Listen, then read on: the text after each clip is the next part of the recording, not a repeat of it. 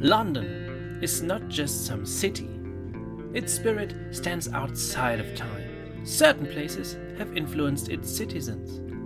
It is not only a setting, but a presence, a character in various films, novels, and poems. My name is Philip Röttgers, and I search for London's spirit. Follow me into a secret world. Follow me to London beyond time and place. This podcast is based on my YouTube series, Talks Beyond Time and Place. Hello, everybody, to this very first episode of Talks Beyond Time and Place. My name is Philip Röttgers. My guest today, my first guest ever, and hopefully not my last guest ever, is David Charnick. David is a Londoner. He was born, I'm going to introduce you a little bit. He was born and brought up in Bethnal Green and still lives there, if I'm correct. That's correct, yes. And he's a historian, a writer, and a qualified city tour guide. And apart from doing his own Charno walks, he's part of Footprints of London, and he's employed as a tutor for tour guiding. So welcome, David. Thank you very much, Phil. I mentioned quite a lot of things in the introduction there. And so maybe the best way to start our conversation, our talk, is to ask you, how and when did you decide to become a tour guide? Oh, it was something that was hanging around, as it were, for a long while. Ever since really my teenage years in the early 1980s, I got the habit of just wandering around and finding places that I hadn't seen before, and picking up lots of information and knowledge and so on. And then later on, I found myself just being effectively a tour guide as I was walking along with people, pointing out, oh, do you know who used to live there, or what happened there, or something like that. And after a while I thought, well, maybe I should get paid for doing this. And so the idea sort of settled in the back of my mind. But it was only when I had to leave full-time work and become self-employed, and I thought, well, this would be a good income stream, but also a good way of indulging my interest in research. Yeah. So that's how it all effectively came about. You're part of Footprints of London. I mentioned that. Maybe you can tell us a bit about that and how that came together. Yes, certainly. It's a cooperative of independent tour guides. It was created some years ago, and it was some guides who are qualified City of London guides and City of Westminster guides, and they thought, you know, there's strength in numbers, as it were, and it will be a good platform to promote our work and cooperate. And it's grown from there. And the idea really is that to be a member of Footprints of London, you have to be qualified. You've got to be properly trained. Yeah. And more importantly, a member of a recognized guiding association, which, apart from other things, brings with it insurance cover. So we are fully covered and fully trained. So that's a sort of guarantee of quality, as it were. Yeah, So we have over 40 members now, and cover a wide area of London, geographically as well as thematically.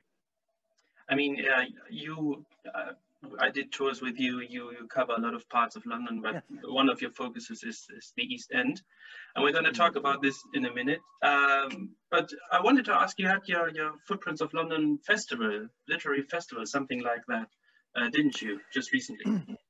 That's correct. Every October we have our Literary London Festival. This year, of course, it was rather different because most of the events were online because of the virus. But ordinarily, the festival lasts for a whole month, and we would have one or more tours literally every day in October. Last year, we fielded over 60 different tours within the month. This year, because of the virtual nature of a lot of the tours, it only ran for just over a fortnight, from the 1st to the 18th. Not all our guides are prepared to go online with virtual tours. You know, it is a new discipline, and it takes a lot of experience and an experiment to get to be able to do it in a satisfactory way that will justify charging money for it, to be honest. Yeah, but sure. also that would satisfy the guide in terms of quality. And because of the restrictions, not everybody feels confident about going out with groups of people. Yeah, I understand that. As I say, a smaller selection of tours this year. But were you satisfied? Were you satisfied with the festival this year? The way it was, the way it worked? Yes, absolutely. We managed to get tours up literally on every day of the festival. There was one or more tours, and I was able to offer a variety of tours myself because literature is my speciality. So I do tend to overdo it at this time of year. But no, it was very satisfactory, absolutely. But very different as well, obviously. Of course. But nevertheless, it seemed to have worked well, and I participated in one or two tours there too. So yeah, I can say I was satisfied. I was happy. But of course, it's different than walking the streets. But yeah, so you basically say you've always been a kind of London historian in a way.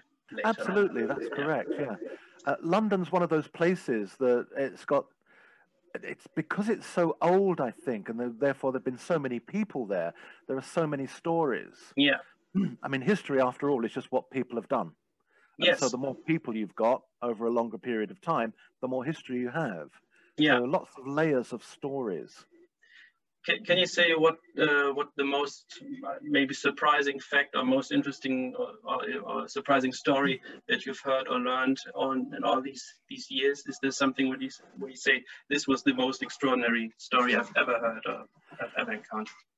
Well, I mean, there were various things, but when I was training to be a city guide in 2012 to 13, I was sort of rather teased because I found an interesting fact about there's a little alleyway behind the Bank of England, and it's called Founders Court.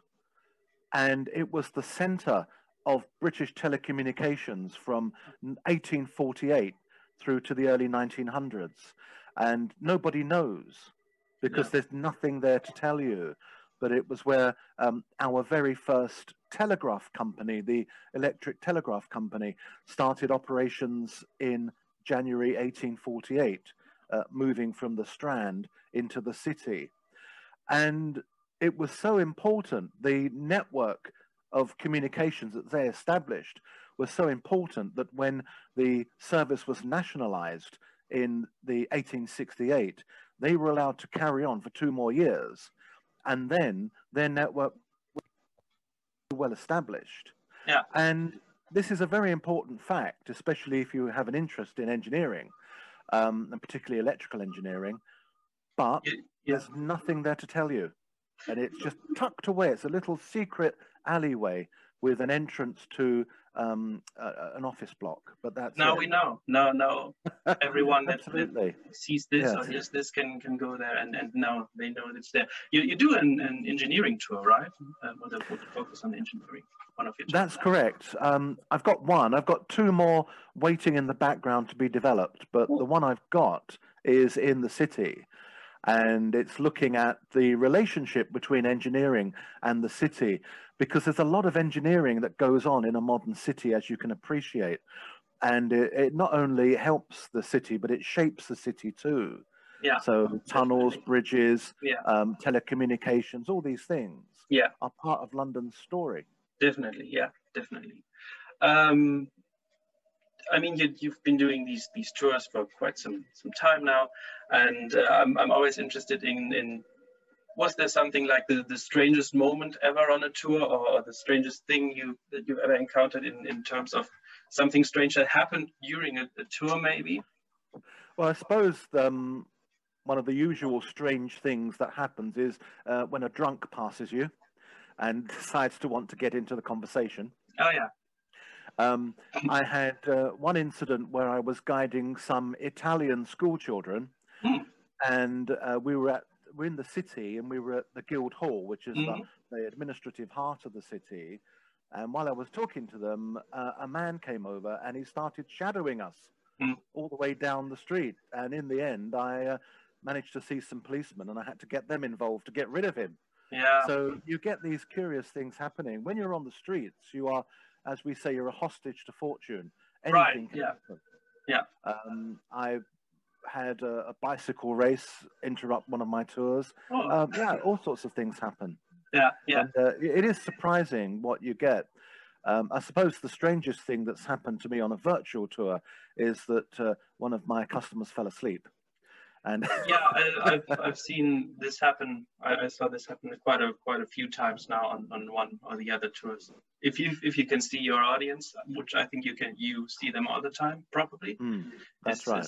Yeah, and then someone falling asleep. I've seen that too. But yeah, these things happen. Well, the thing was, she had her video off, so I didn't know whether she was asleep or not, and everyone else had left, and her screen was still there, and she was muted.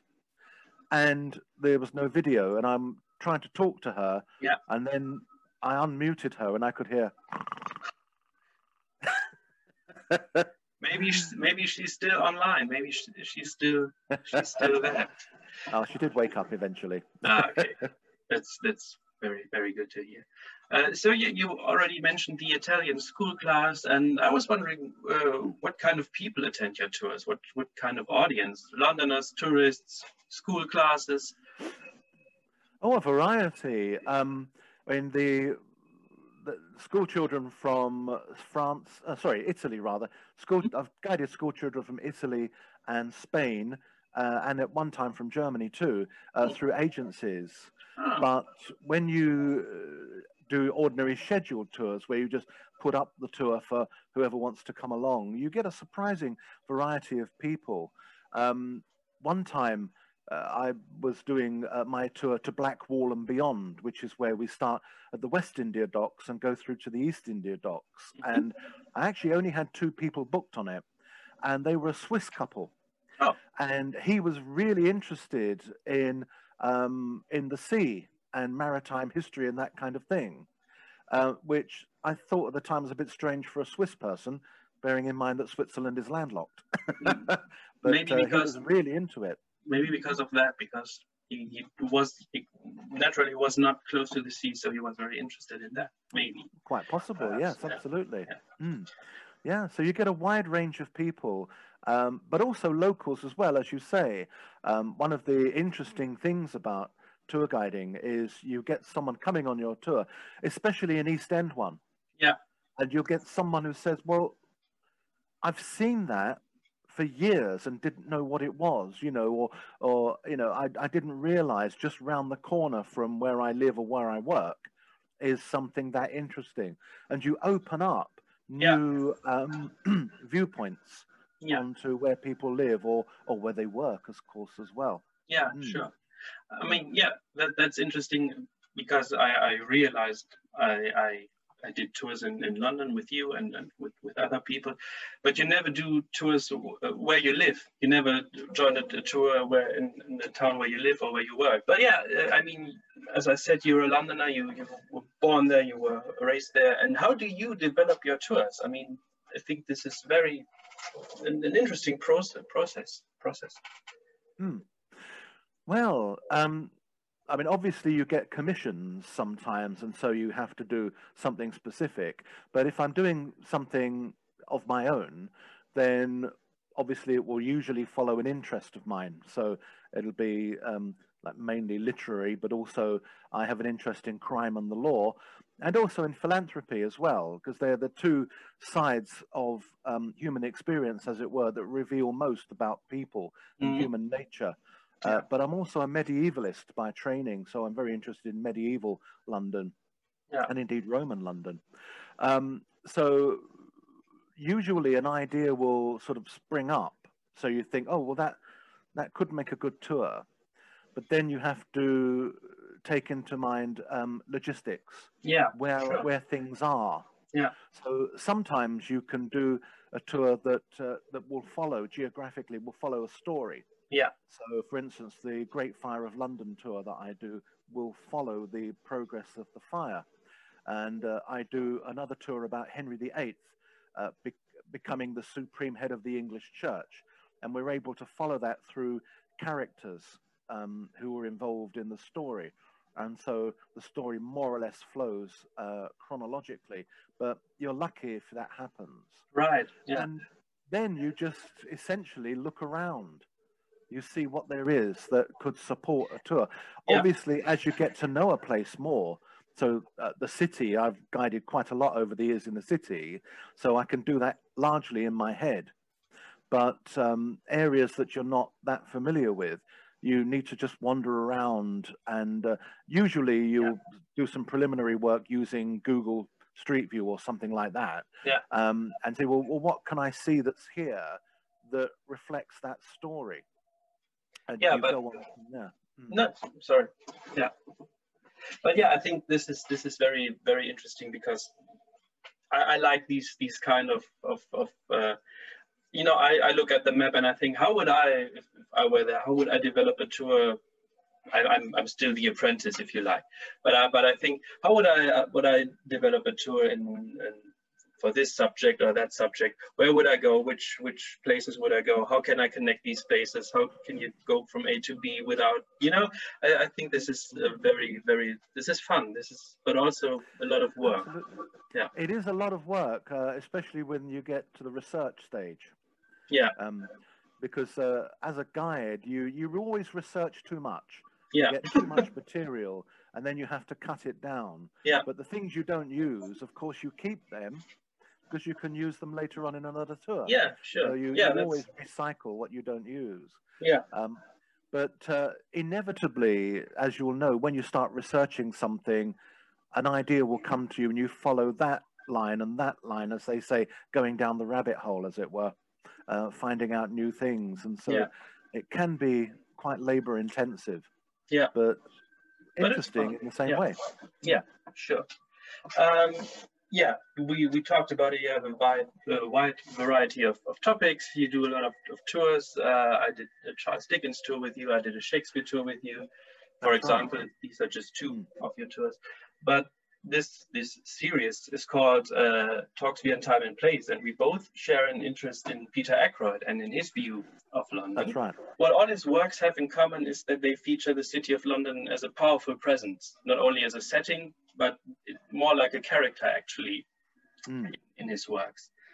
And he also has a very interesting view on time in London, I think, how time works in London. He often mentions the topographical imperative or territorial imperative, and I'm going to quote him now. He says, in my opinion, people are affected by location. I have a phrase, territorial imperative, by which a street, an alley, a house, and the inhabitants thereof are deeply infected by the nature of the terrain and by the history of the terrain beneath their feet. And he also says what most fascinates him about London and its history is its power, its majesty, its darkness, and its shadows. And I can agree with that. I think you can agree with that too, especially with your knowledge and the way you perceive London yourself.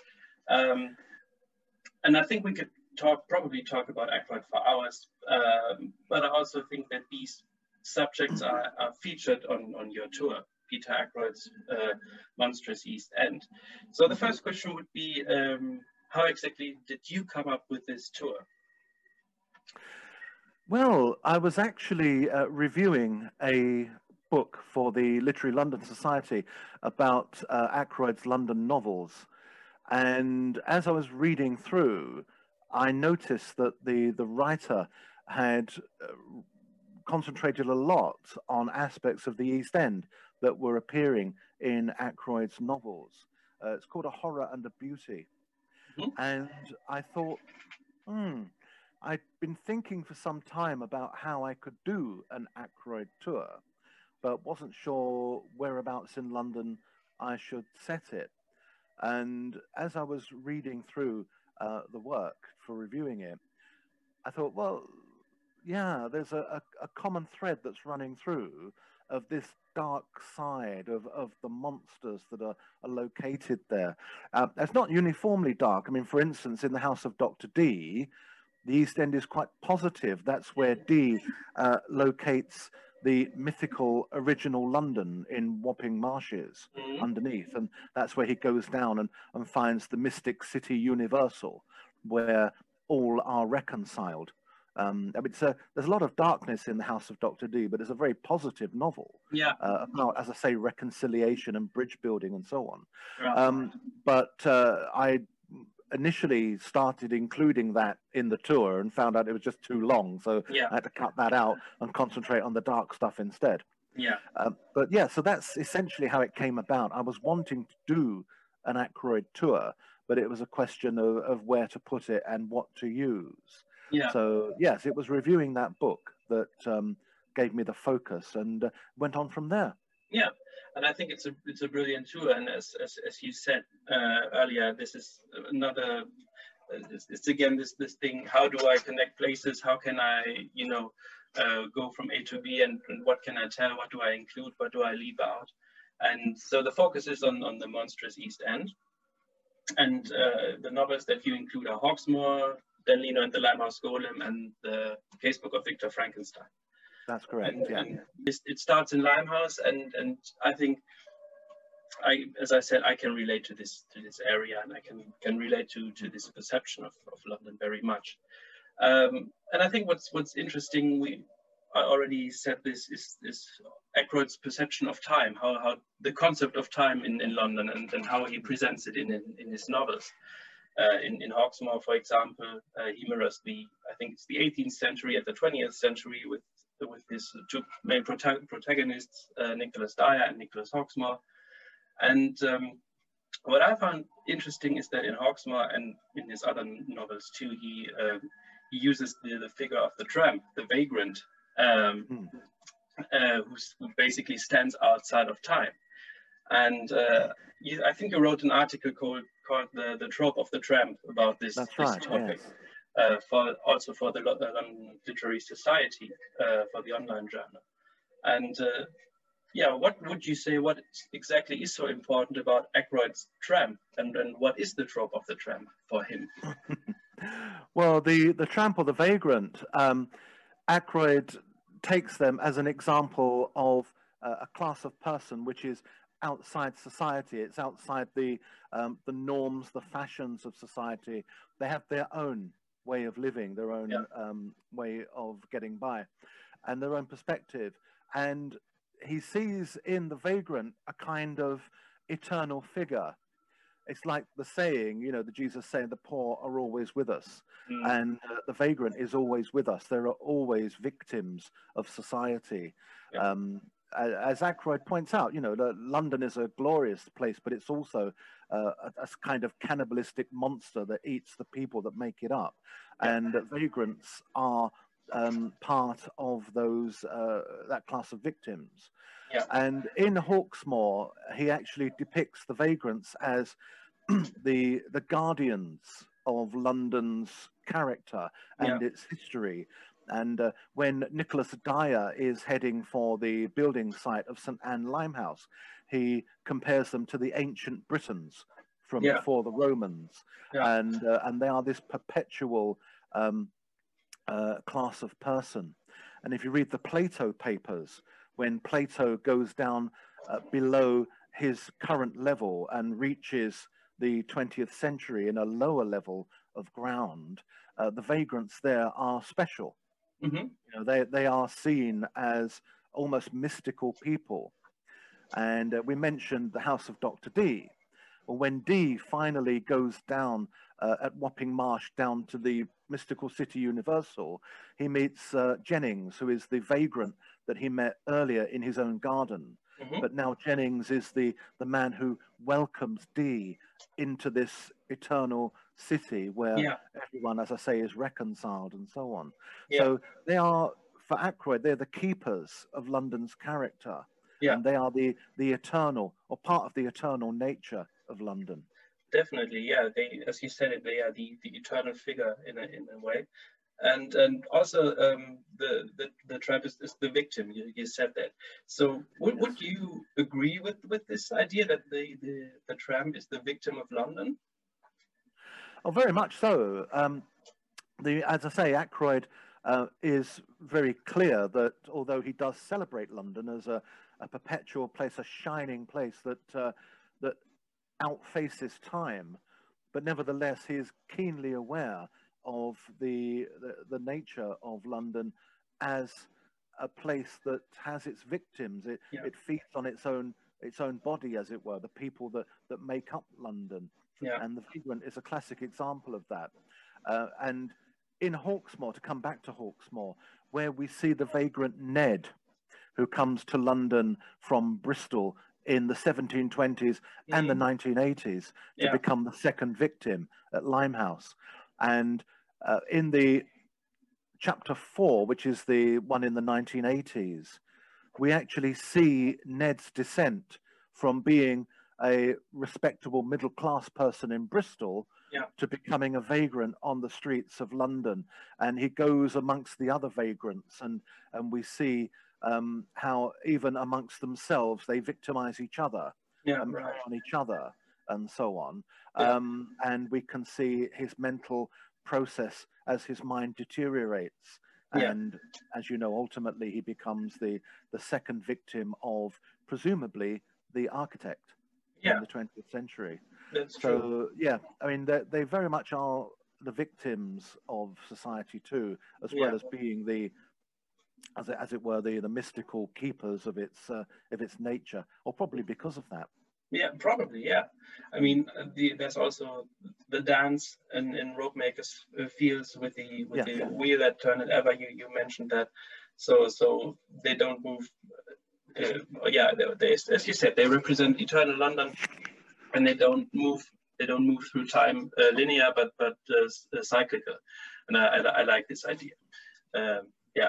And I mean, the vagrant is also a walker, a wanderer, and walking is very important in Ackroyd's works. I mean, the protagonists in Hawksmoor, Nicholas Dyer and Nicholas Hawksmoor, they both walk the streets of London in different times.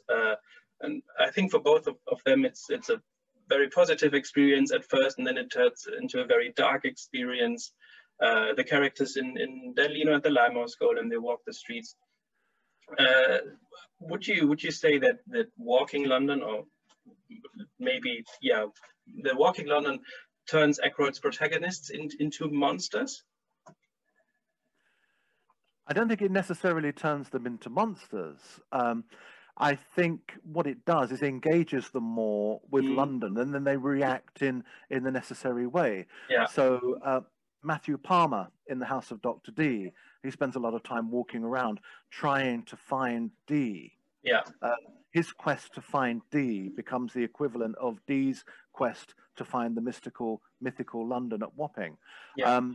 But he learns the truth about his father, the truth about his mother, and their relationship and so on, and comes to a harmonious conclusion. He comes to appreciate his mother, the mother that previously he thought hated him and that he kept at arm's length. And then he realizes how much she protected him and how much she loved him and still loves him and so on.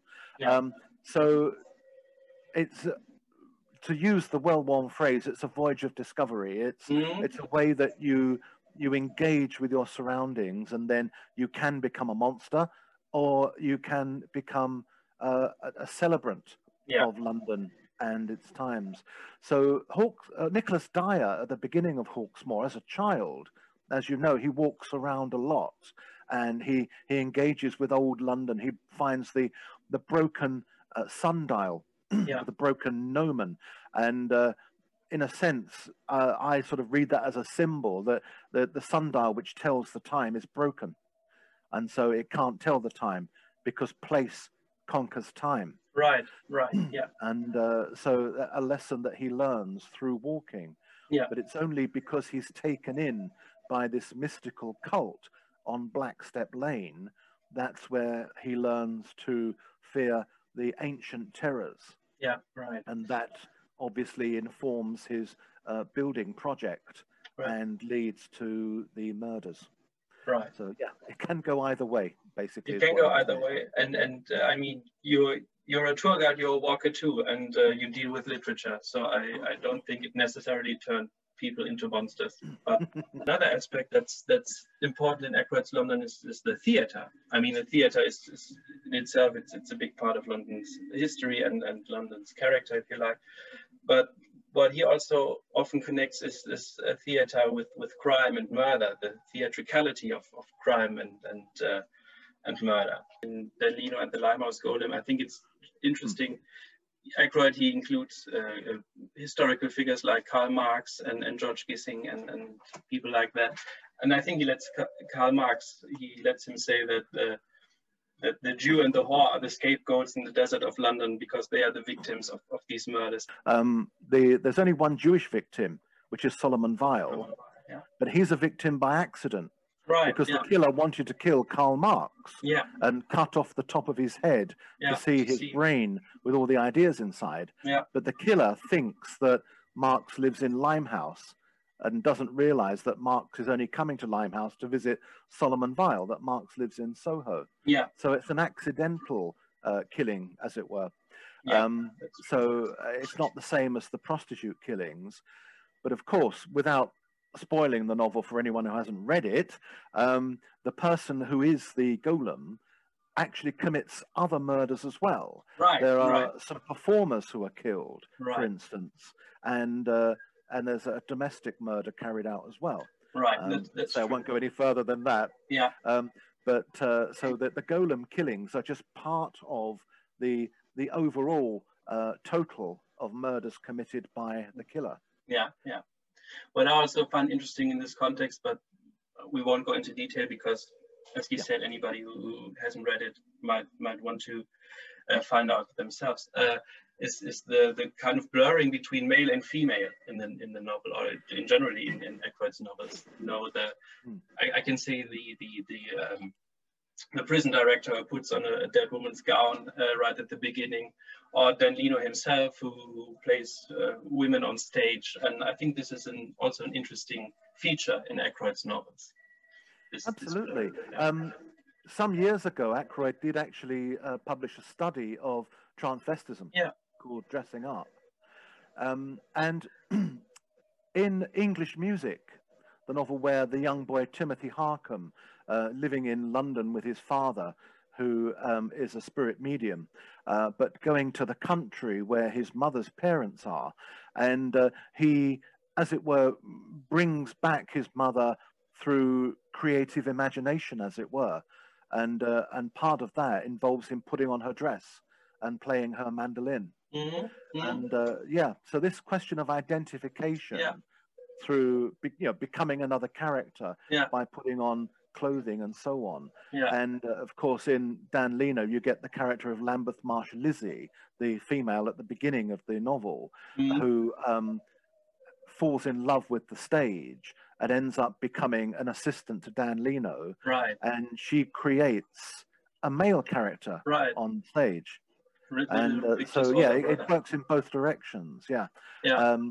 But this idea of performance is very much at the heart of Ackroyd's stuff. I mean, that's why he's written biographies of, who is it now? Charlie Chaplin and Hitchcock, of course, for the great film director. But this whole idea of performance is very much an Ackroydian thing. And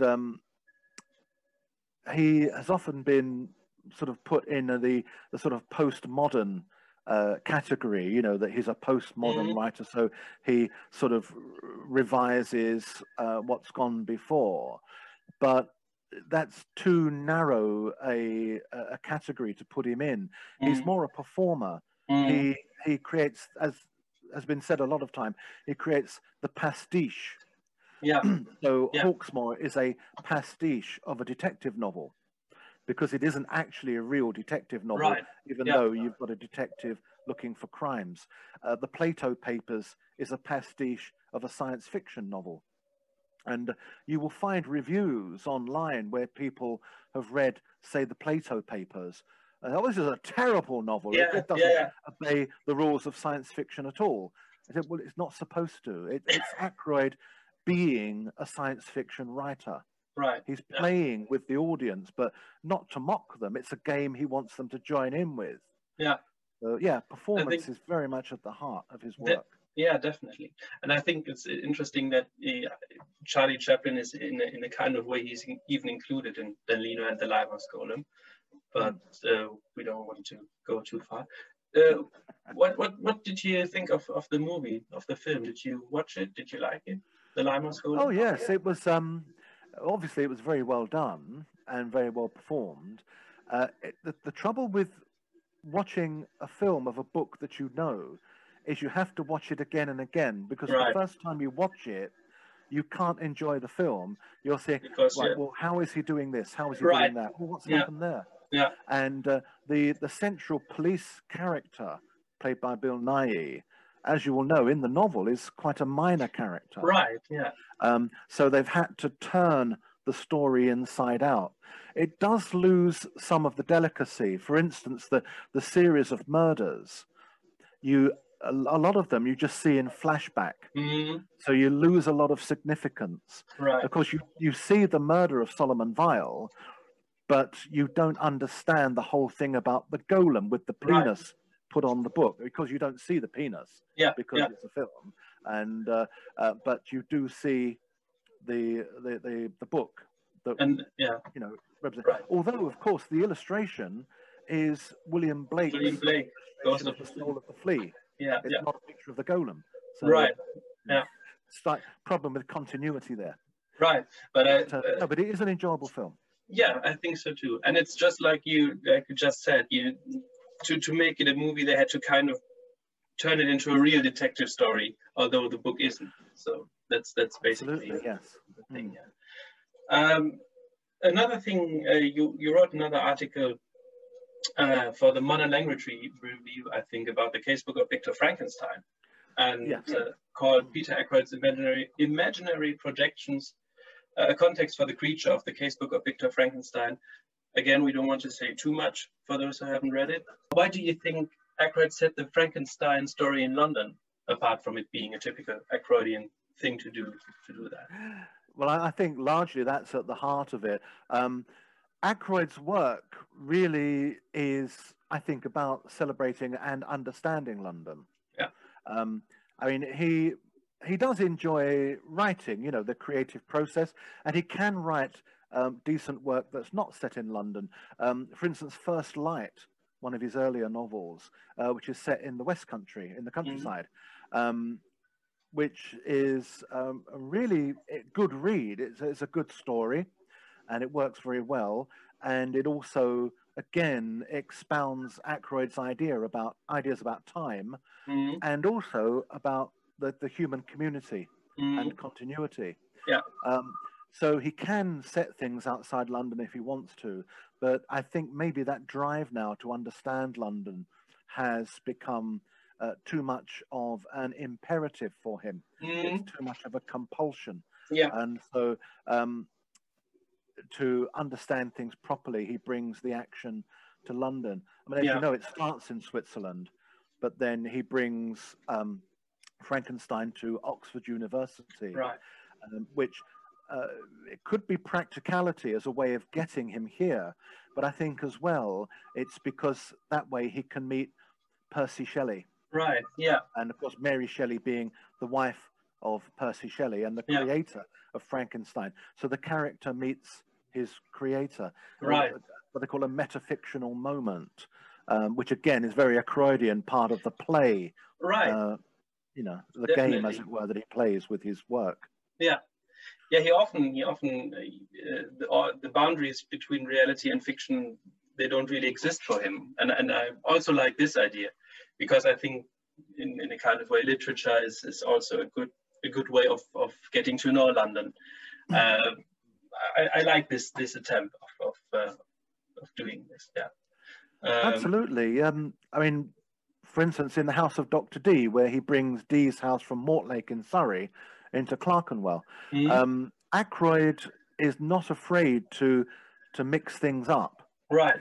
So in Hawksmoor, we have Nicholas Dyer being born in a house in a court off of Brick Lane in the East End, whereas he's the fictional counterpart of Nicholas Hawksmoor, who wasn't born in London and grew up with a perfectly normal family life, as opposed to Nicholas Dyer, who falls among this, as I say, this cult based on Blackstep Lane. So Ackroyd is more than happy to twist details. historical details, but in that way he creates something new. Right. And for Ackroyd, it seems that imaginative reality is just as valid as actuality, Yeah. because you can experience both and you can learn from both. Right. Right. Imaginative Definitely. projection is just taking ideas further. Yeah, that's true. That's really true. So why do you think Ackroyd places his monsters in the East End? I mean, the novels are mostly set in the East End, in Limehouse, for example. Yes, it's an interesting point. It's a curious point. I mean, the thing is, I think it's this Ackroydian thing that, you know, you have the different parts of London that have their own characters and reflect what's been happening over time, and this is mentioned, you know, explicitly by Ackroyd at various points, especially in the House of Dr. D. And I think that the thing with the East End, it's always been, as it were, a sort of a symbol of criminality. Mm-hmm. And even though crime obviously is committed throughout London, there's always been something about the East End. And I think especially because of the Ripper murders, as you say, and before them the Ratcliffe Highway murders, but also the Krays and Right. so on. There were other gangs in the 60s and the 50s, but the Krays were the most ambitious. Yeah. And so they became the celebrity criminals. And Right. again, the focus on the East End. So that, and also the radical aspect of the East End, various movements that have been born down there, and, you know, political and philosophical. Yeah. And of course, Emanuel Swedenborg, the great theologian and philosopher, he lived in the East End on Right. Well Close Square, and was buried at the Swedish church on Prince's Square, which was sadly demolished in the 1930s. Yeah, Swedenborg Gardens, right? That's correct, yeah. There's what was Prince's Square, but Mhm. then it was flattened by the Greater London Council in the late 1960s. But there's always been that sort of aspect of unrest. I think as well because of the way that the East End is populated, because it's a mixture of both immigrant populations, but also the people who have been, as it were, the workforce. So as London started to expand with increasing amounts of cargo transport coming in, maritime trade, of course, the expansion has to go downriver. And on the Thames, downriver is east. Right. And so you get the shipping industry down there, then the wharves and the docks and so on. And so you get the cheap labor coming in. And as you will know, dock workers did not have regular work. They turned up in the morning and either they got work for the day or they didn't. Yeah. So only truly desperate people would go and work down in areas like that. Yeah. And so on. So you get the hard workers, the more desperate type of person, and also the immigrant population, which themselves have their own, unsettled situation. So yeah, possibly because of that. Yeah. Although that's pure speculation on my part. Well, I haven't actually read any statements by him. Yeah.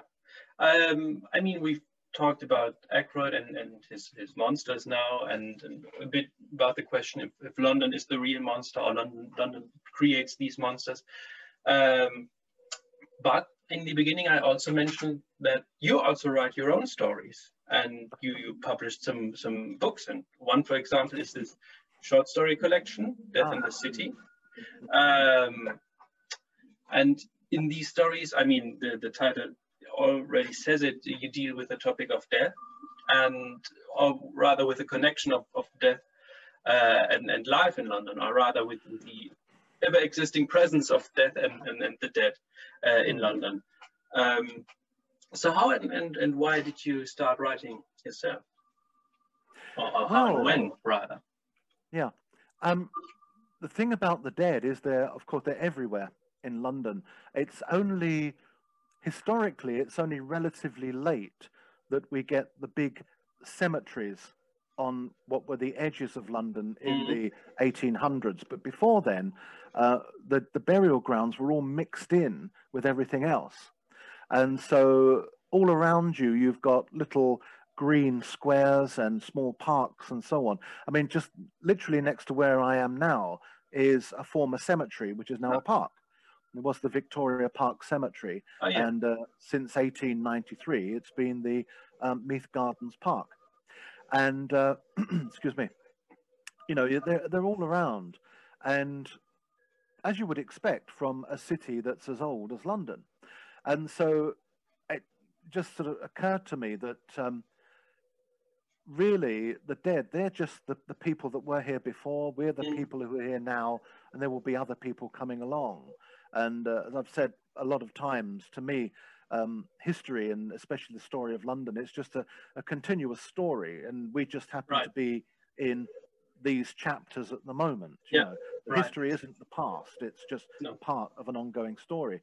So it just, you know, the closeness of the living and the dead seemed to me to be an obvious expression of that fact that we are part of the continuity, which again is a very big theme in Ackroyd's work too. Yeah, definitely.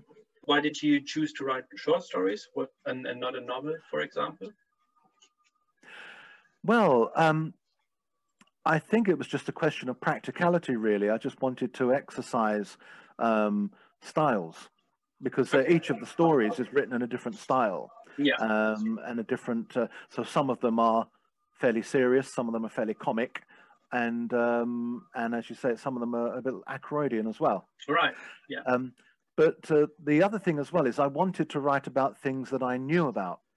So I didn't want to sit down and go searching for what would make a good story. I thought, well, what do I know already from having grown up in London? So things like the Necropolis Railway and theatre ghosts and so on. These are things that I've learnt about as I've grown up. So I thought, well, translate that into stories. So that's essentially how that one came about. I see. And I understand the idea behind it, So I can recommend it. For all the audiences who are watching, I can recommend it. So it's a great collection of short stories. I've prepared one or two questions to finish off our conversation, if that's okay for you. Certainly. The first question would be, what is your favorite place in London? Or do you have a favorite place in London? The city I like. I've always liked the city, I think, because it's so compact. It's a good place to get lost in and wander around. Definitely, and that sort of thing, Although I am very fond of Hyde Park. I think it's a nice place to walk around. Especially in the autumn and late autumn or winter, when obviously all the leaves are falling and stuff. And there's a police force called the Royal Parks Constabulary, and they have a little police station there. And you can walk around in the cold of the winter and the dark, and you see the lights on in there, and you think how snug and warm it would be in there. So I find that rather pleasing. So yes, I do like walking around Hyde Park. And St. James's Park as well, I think, is probably the most beautiful park I know. And I've got to know that a lot more since guiding Italian and Spanish school groups, because inevitably they want to go around Westminster and they want to go to Buckingham Palace. So you have to go through the park. But because of that, and also now because of the Secret Service tours I do, we go through St. James's Park. And it's a marvellous place because of the varying shrubs and flowering shrubs and trees and so on, and the different types of bird they have and things. It's a really nice place to be. But it's very difficult to pin anything down. A lot of it depends on your mood, I suppose. Has dealing with London and its history and its literature changed your view of the city, or walking the city? Has this changed your view on the city?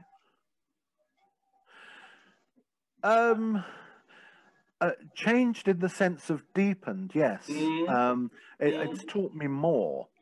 I've learned to appreciate it more. I've become more aware as well of what I don't know. Yeah, yeah. I mean, even in the city, I've done so many tours in the city, but there are still pockets of the city I don't know. Yeah. And I wouldn't be able to take someone around, say, Austin Friars on the northeastern part of the city, or the lanes off of Fleet Street. And I wouldn't be able to guide them there because I don't know, because I haven't been there.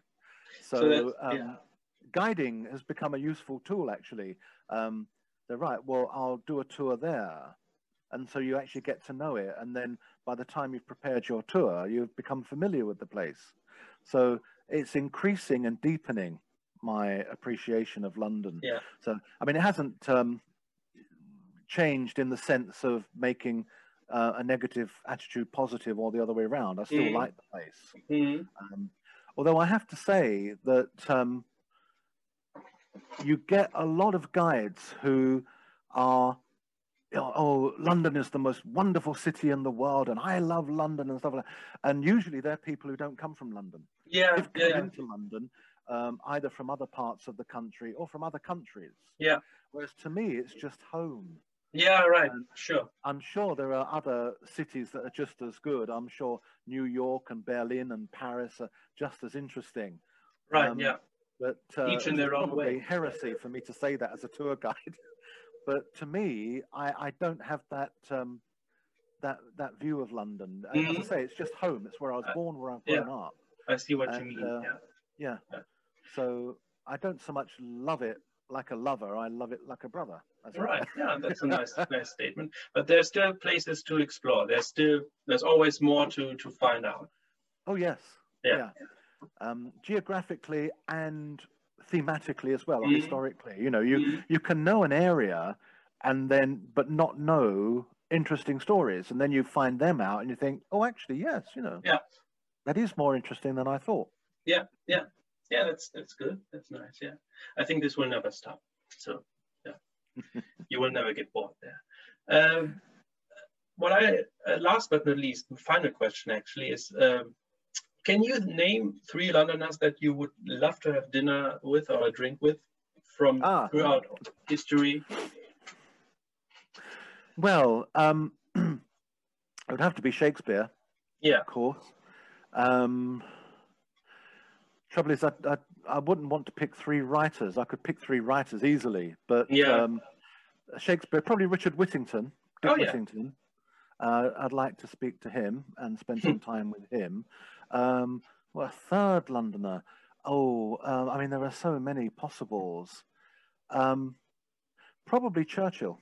Oh, yeah, that's an interesting choice. Yeah. That would be interesting to, talk to. I mean, they're all strong characters in their own way. Right. So they would have interesting things to say, as it were. Definitely.